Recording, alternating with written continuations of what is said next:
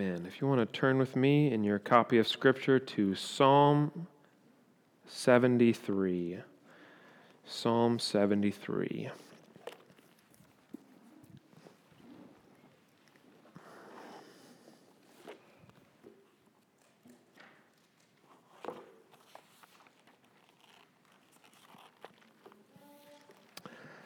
So let me know if you have heard some of these phrases before, okay? Good things happen to good people, right? Good things just happen to good people, okay? What goes around comes around, right? And good things will come back to you. What goes around comes around. What you put out into the universe will ultimately have to come back to you, right?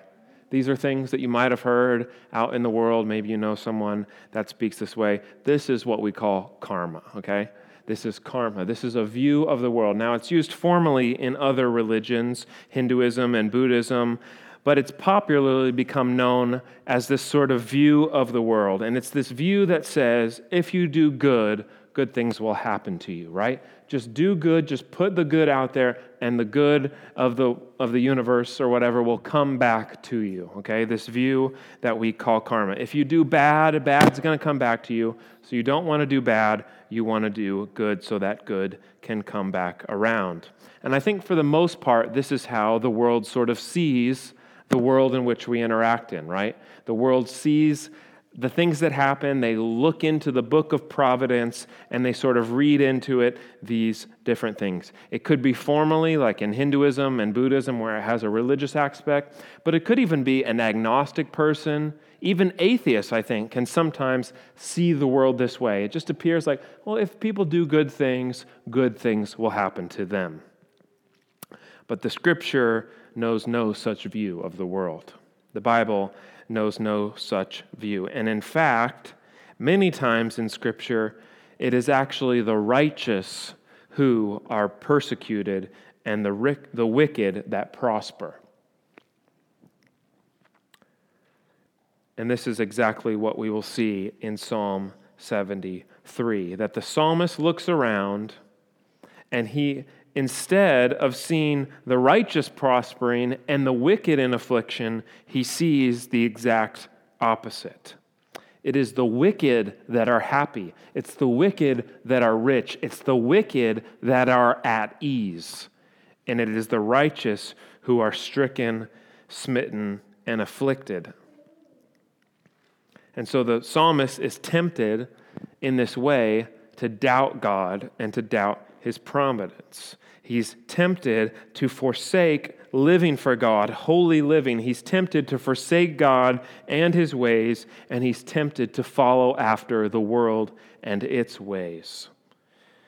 But I think what we're going to see today as we go through this beautiful psalm is that even though sometimes the wicked do seem to prosper, and even though those that hate God seem to be at ease, as we come to God's word and as we're renewed by His Spirit, we are given a clear vision of what the truth really is.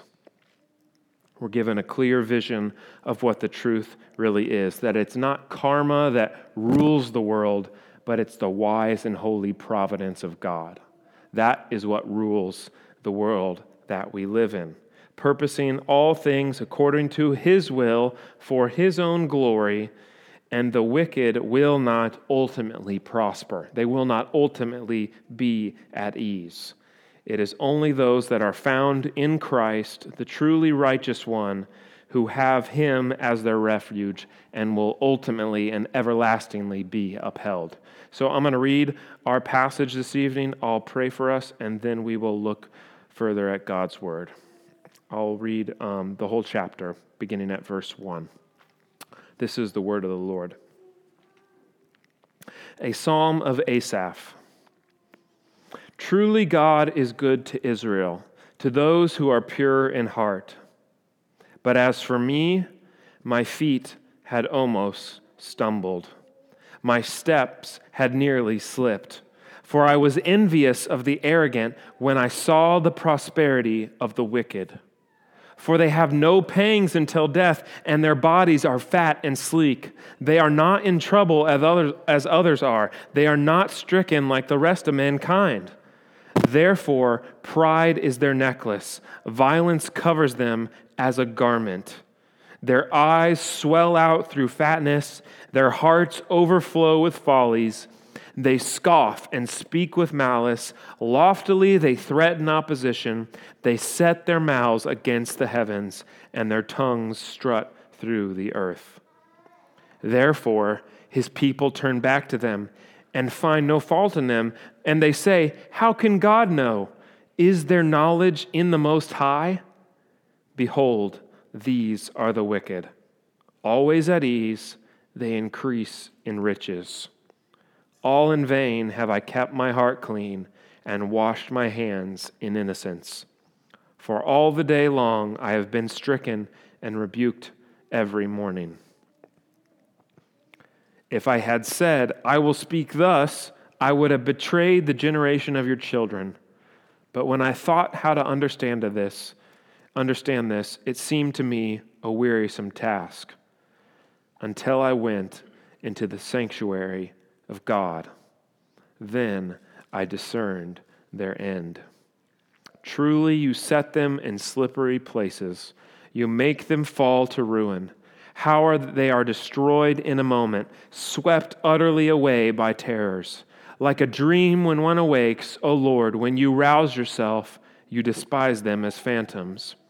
When my soul was embittered, when I was pricked in heart, I was brutish and arrogant. I was like a beast towards you. Nevertheless, I am continually with you. You hold my right hand. You guide me with your counsel, and afterward you will receive me to glory. Whom have I in heaven but you? And there is nothing on earth that I desire besides you.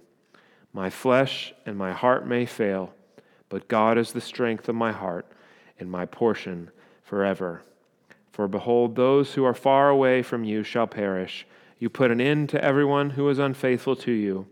But for me, it is good to be near God.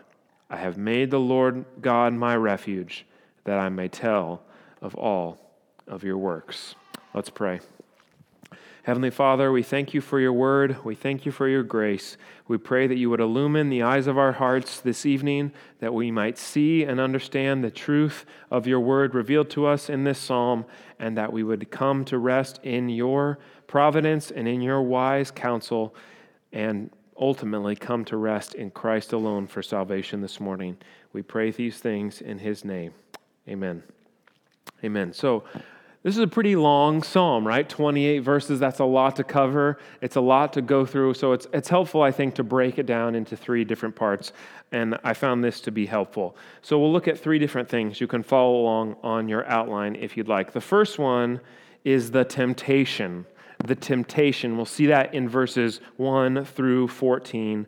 We'll see the temptation. Secondly, we'll look at verses 15 through 20, where we'll see the deliverance given to the psalmist, the deliverance from this temptation. And then finally, in the remaining verses, we'll look at the psalmist's renewal. So we see in verses 2 through 14 the temptation that the psalmist faces, and I think in many ways, the temptation that you and I face in many ways. The psalmist sees the prosperity of the wicked, he sees the affliction of the righteous, and he is tempted to despise God, to forsake religion altogether, and to actually follow the path of the wicked. We see in verse 1, he begins with his confidence in God. In verse 1, he says this, truly God is good to Israel, to those who are pure in heart. Right? He's not talking about Israel externally, but the Israel internally, the true Israel of God, those that have been made new by God. But we see shortly after this, his confidence in the Lord, it moves quickly to his temptation. And we see this summarized in verses 2 through 3. We see that the psalmist nearly slips. He nearly stumbles. He nearly falls away. Why? Because he envies the unrighteous. He envies the unrighteous. He not only sees their prosperity and their ease of living, but he also sees their lack of suffering and sorrow. Right? So he not only sees how easily their life is going, but he sees that they don't have sorrow like the rest of mankind. He looks at the world around him and he sees those who are doing terrible, evil things, and instead of them suffering, instead of them having sorrow, we could say getting what they deserve, they're actually getting the opposite. They're actually prospering. They're doing really well. They are at ease. And this is the temptation that the psalmist faces. And in the following verses, we'll see how he observes and describes this, and we'll look at 4 different things if you wanted to make note of this. 4 different things that we see. We see what these evil and wicked people do not have in verses 4 and 5, what they don't have. We see in verses 6 through 9 what they do have. We'll see in verses 10 through 11 the effect that they have on others. And then in verses 12 through 14, we'll see the effect that they have on the psalmist himself. So first we'll look at what they do not have. We see in verses 4 through 5 that they do not have trouble. They do not have suffering. They do not have sorrow like the rest of mankind. That it appears to the psalmist like the wicked actually don't suffer at all. Like they have everything they could ever want. Like they don't have to suffer. The typical sorrow and suffering that the world seems to face, the evil and the wicked appear to be free from. They don't have agonizing deaths. They don't have torturing diseases. They don't have grievous pains. And this appears desirable to the psalmist. He looks at them. Their life is going pretty well. They don't have all this pain. They don't have all this suffering. And he's tempted to follow after them. Look at what they don't have to go through. Look at all this suffering that I'm experiencing, and they are not. So we see that they don't have trouble, they don't have sorrow, they don't have suffering. And then in verses 6 through 9, we see what they do have. What they do have. And we'll see that they are not clothed in righteousness, but they are actually clothed in violence, pride, and blasphemy. Violence, pride, and blasphemy. We read this in verse 6. It's amazing pictorial language that the psalmist uses. He says, "Therefore, pride is their necklace. Violence covers them as a garment." Pride is their necklace. They not only wear it, but they show it off. They're proud of their pride, if that's a double negative or what, right? They're proud of their pride. They don't just wear it, they show it off. Violence is their clothing.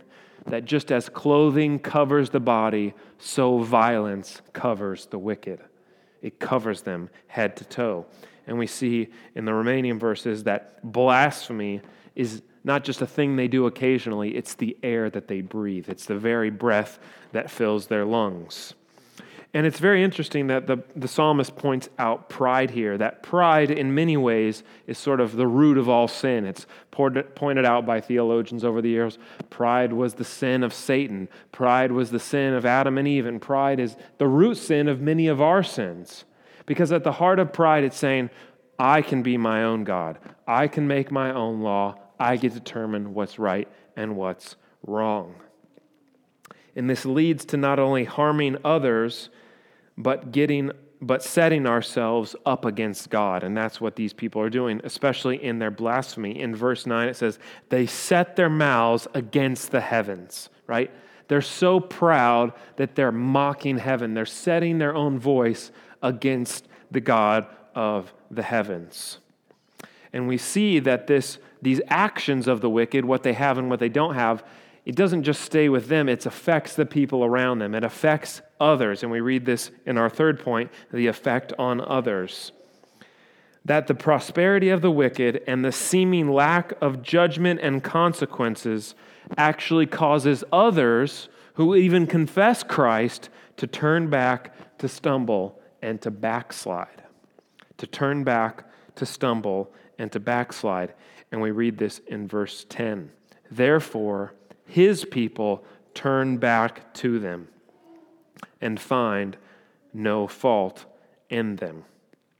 That this my people here is talking about professing believers, right? Professing believers in the faith. And we see what they think in verse 11, and they say, how can God know? Is there really knowledge in the Most High? It's almost as if they're saying, surely God won't see what I'm doing. Surely God won't see the wickedness that I'm committing. Surely there's no knowledge in the Most High. Maybe we can get away with murder. Surely God wouldn't concern himself with me and my evil deeds. Surely he is not all-knowing.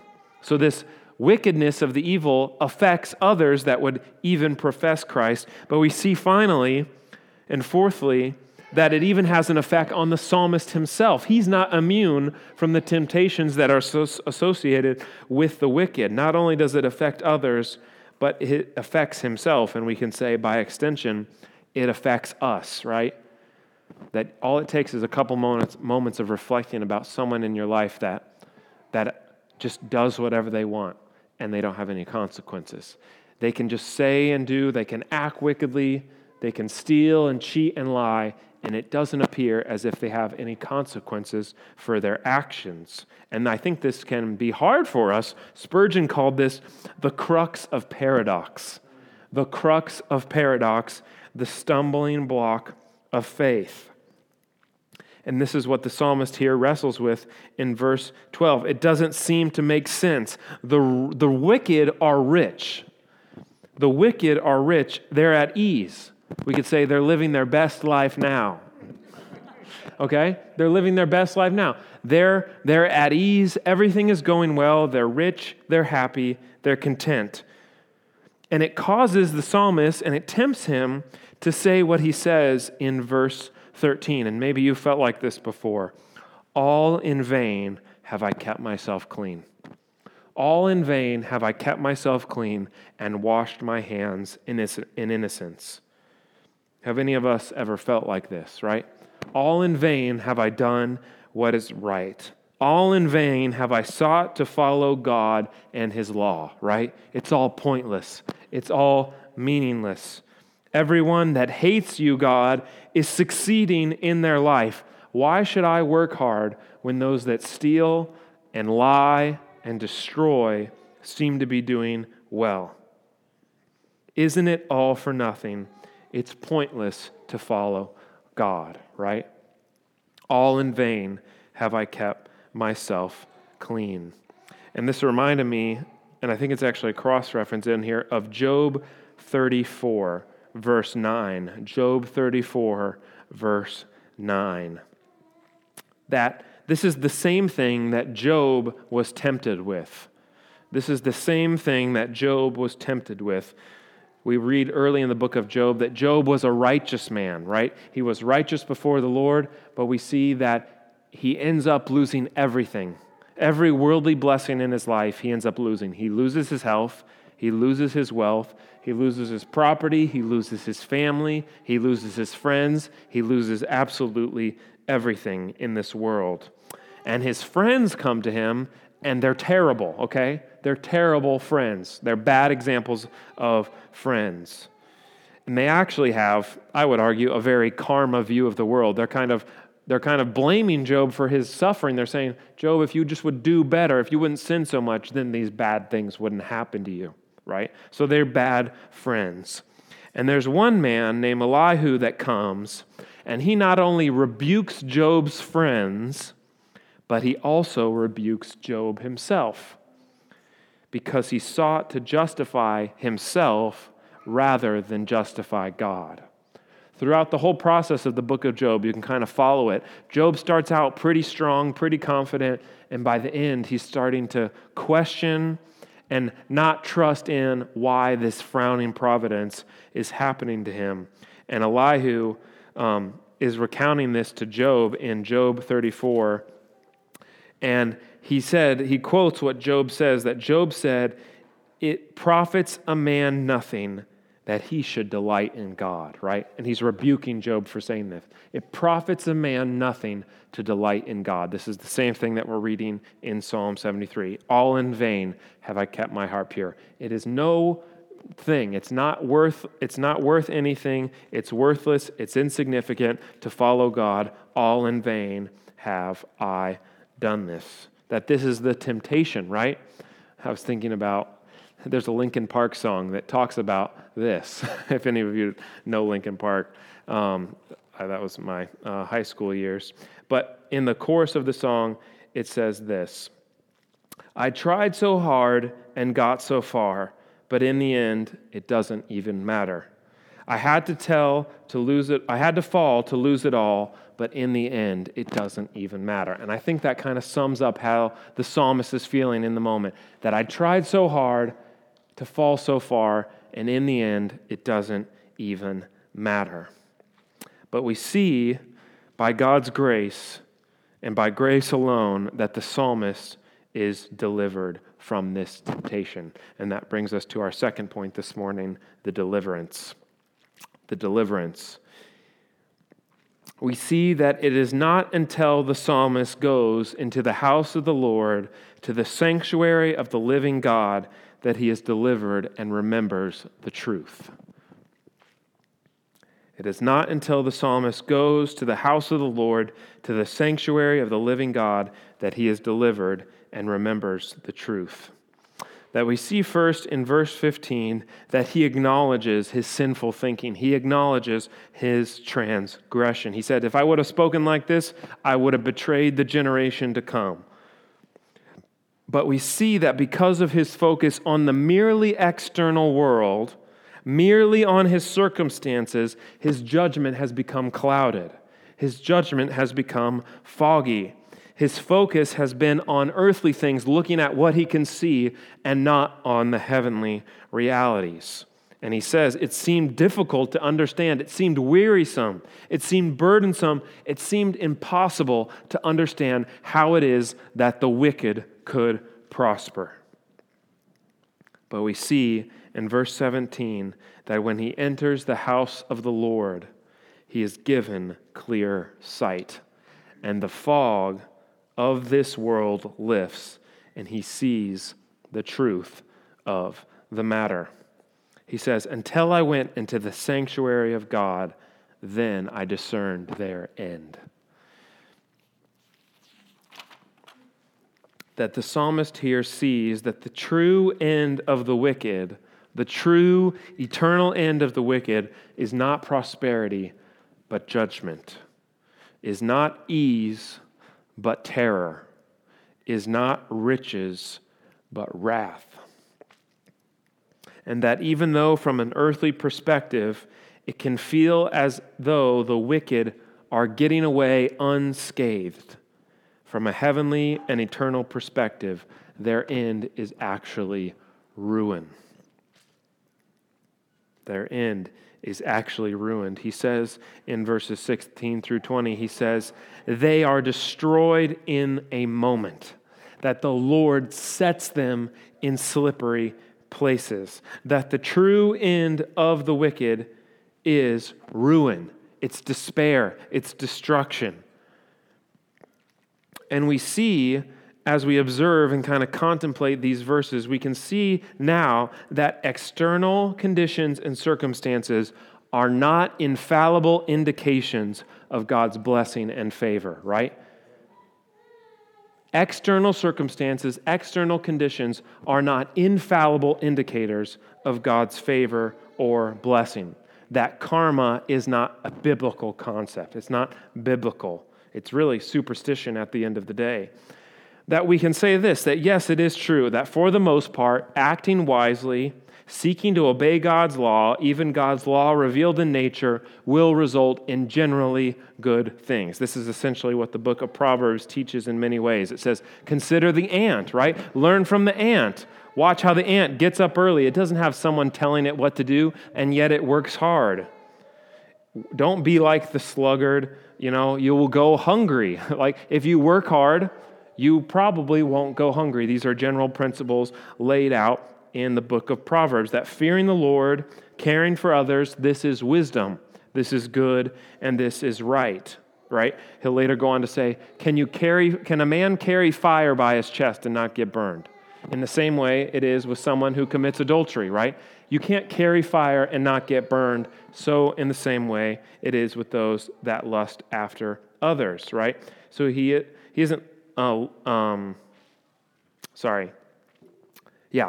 there's these general principles that we can glean, wisdom that we can glean from God's word, but these are not infallible indicators. They're not clear indications from a human perspective about God's favor or blessing for someone. That, as one Puritan said, we must be careful to not read into the book of providence. We can't read into the book of providence. We can't say, because I got this parking spot at Walmart, God must be happy with me, right? Just because this great thing happened to me, God must be happy with me. Just because I got sick, that must mean God is not, happy with me. I must have something in my life that I need to figure out. No, that's not how God's providence works.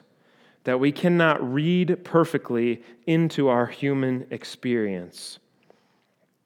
We must be careful not to read into the book of providence. But we also learn from this passage, and we also see that what delivers the psalmist, what shakes the fog from his clouded eyes, is not this white-knuckled obedience, and it's not just trying harder, but it's actually the presence and power of the triune God. When God's people come together in public worship as he goes to the house of the Lord, we see that it is actually entering the presence of God in the public worship with God's people that reminds the psalmist of what is true and what is right and what is good. The heavenly realities, the heavenly perspectives, this is what transforms his mind and reminds him of God's promises. This is what ultimately delivers him.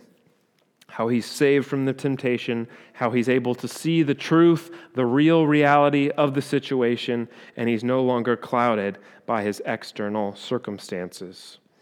And in our final verses, we see that not only is he renewed in his repentance, but he's also renewed in his confidence and trust in the Lord and in his promises. And that leads us to our third point this evening, the renewal in verses 21 through 28.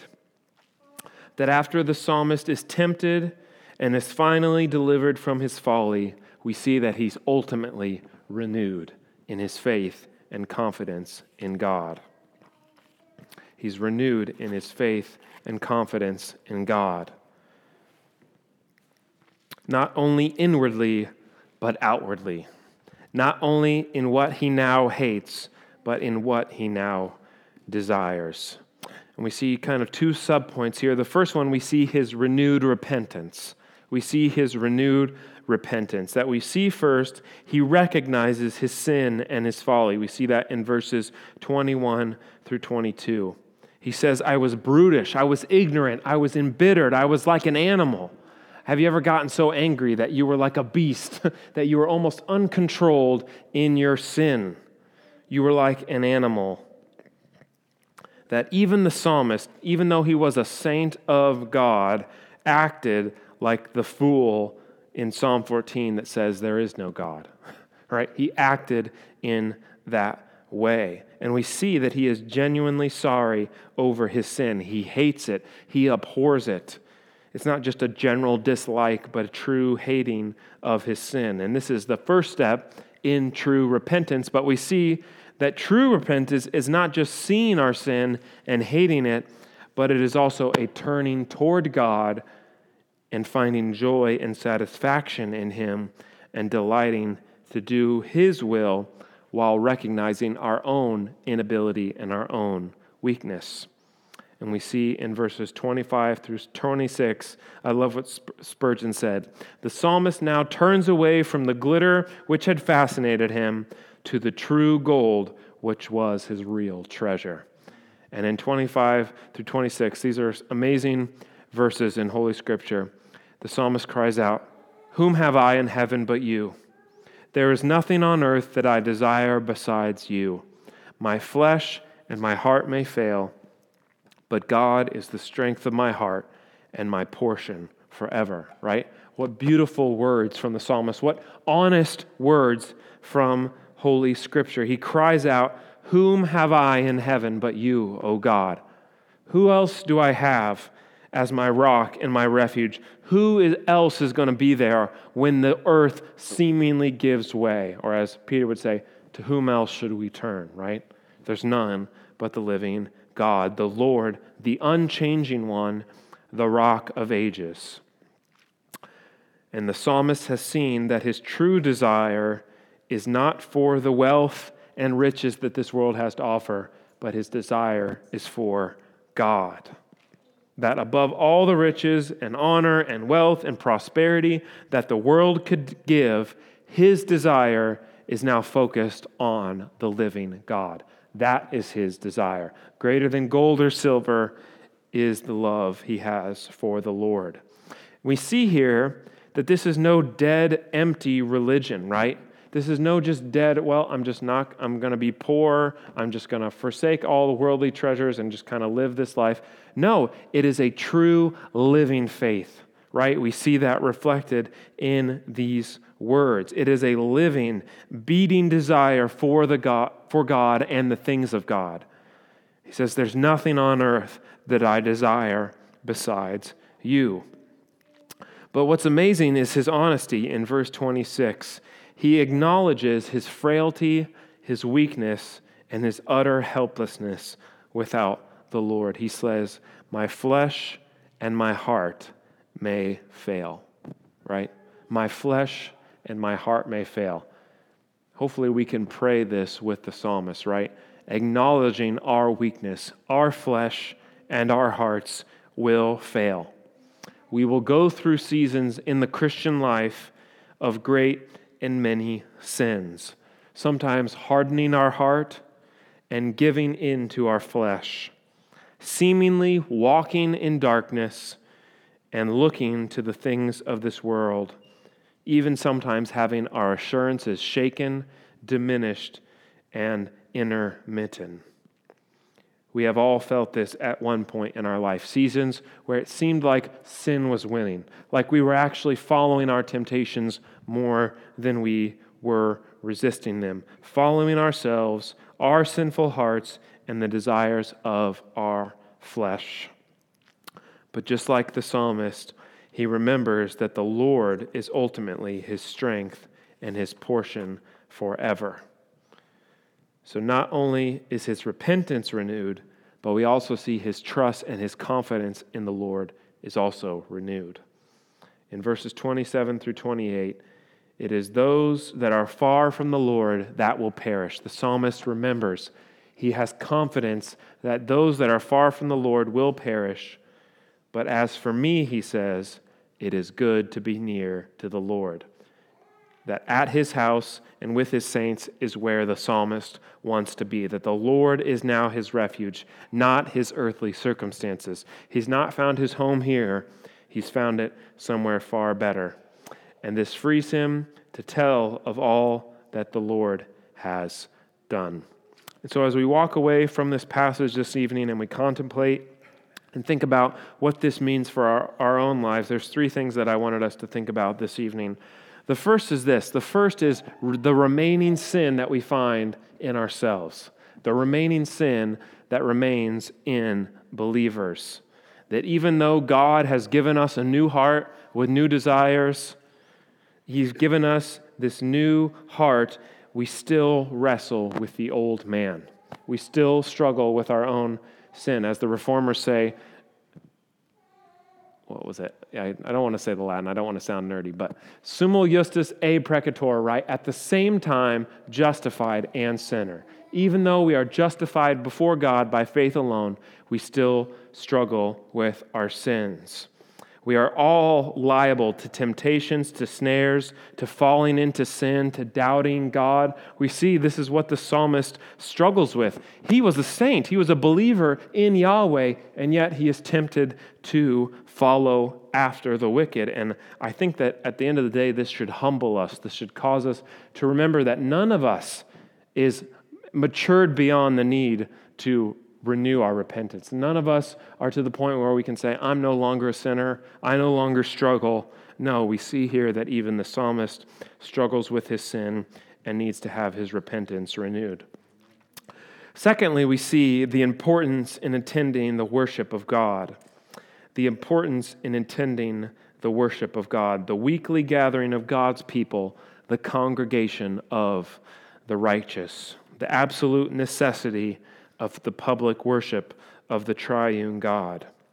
That we see here, it was not until the psalmist entered the house of the Lord that his blindness was removed, that his sin was exposed, his repentance renewed, his assurance strengthened.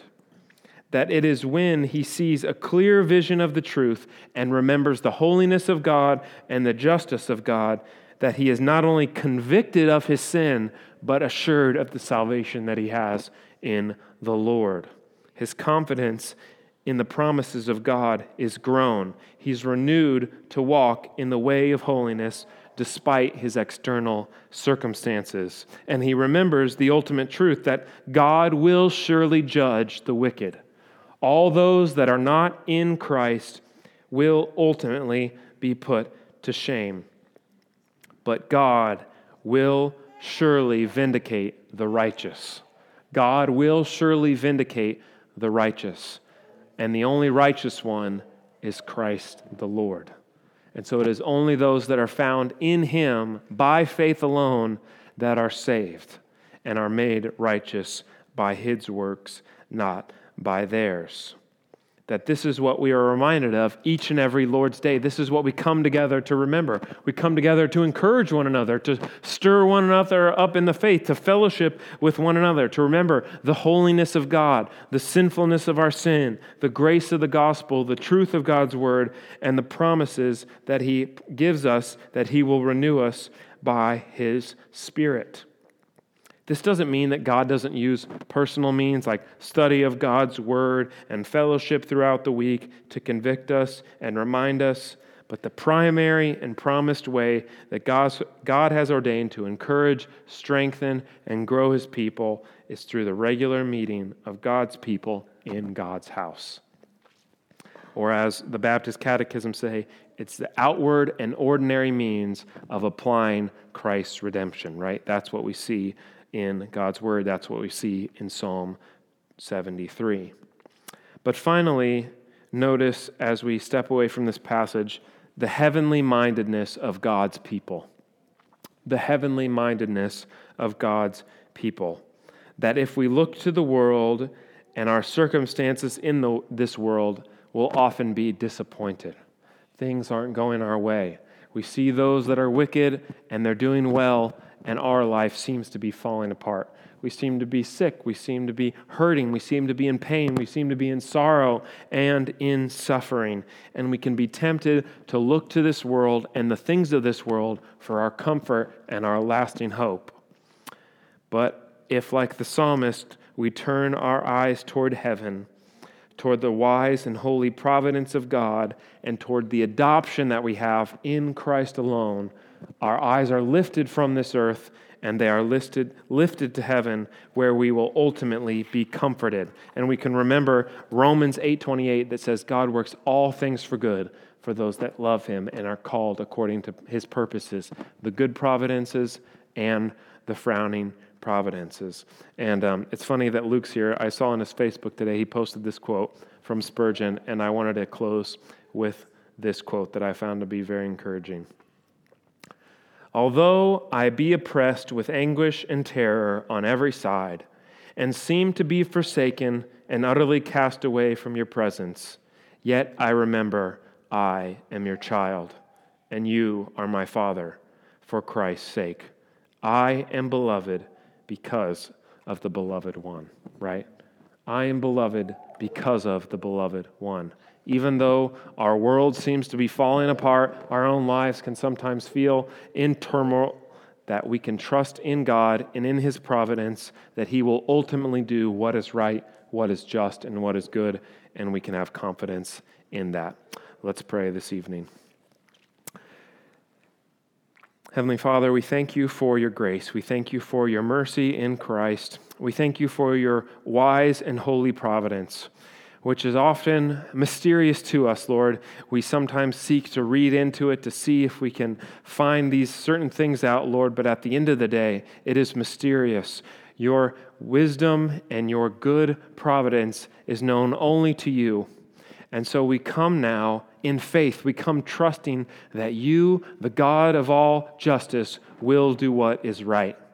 And even though with our worldly eyes it can seem like everything is backwards, we can trust and have confidence this evening and every day that you will do what is right, that for those of us that are in Christ, we will be saved. He was the only one that was truly righteous, right? Just as Psalm 14 says, there's none righteous, no, not one. There's only one, and it's the Lord Jesus Christ, the one who is man and God, the two-natured Redeemer of God's people. And so this evening, may our faith and hope be found in Him alone. May we rest in Him, and may we have confidence that you will fulfill your promise, that one day is as 1,000 years, and 1,000 years as one day. We pray these things in Christ's name. Amen.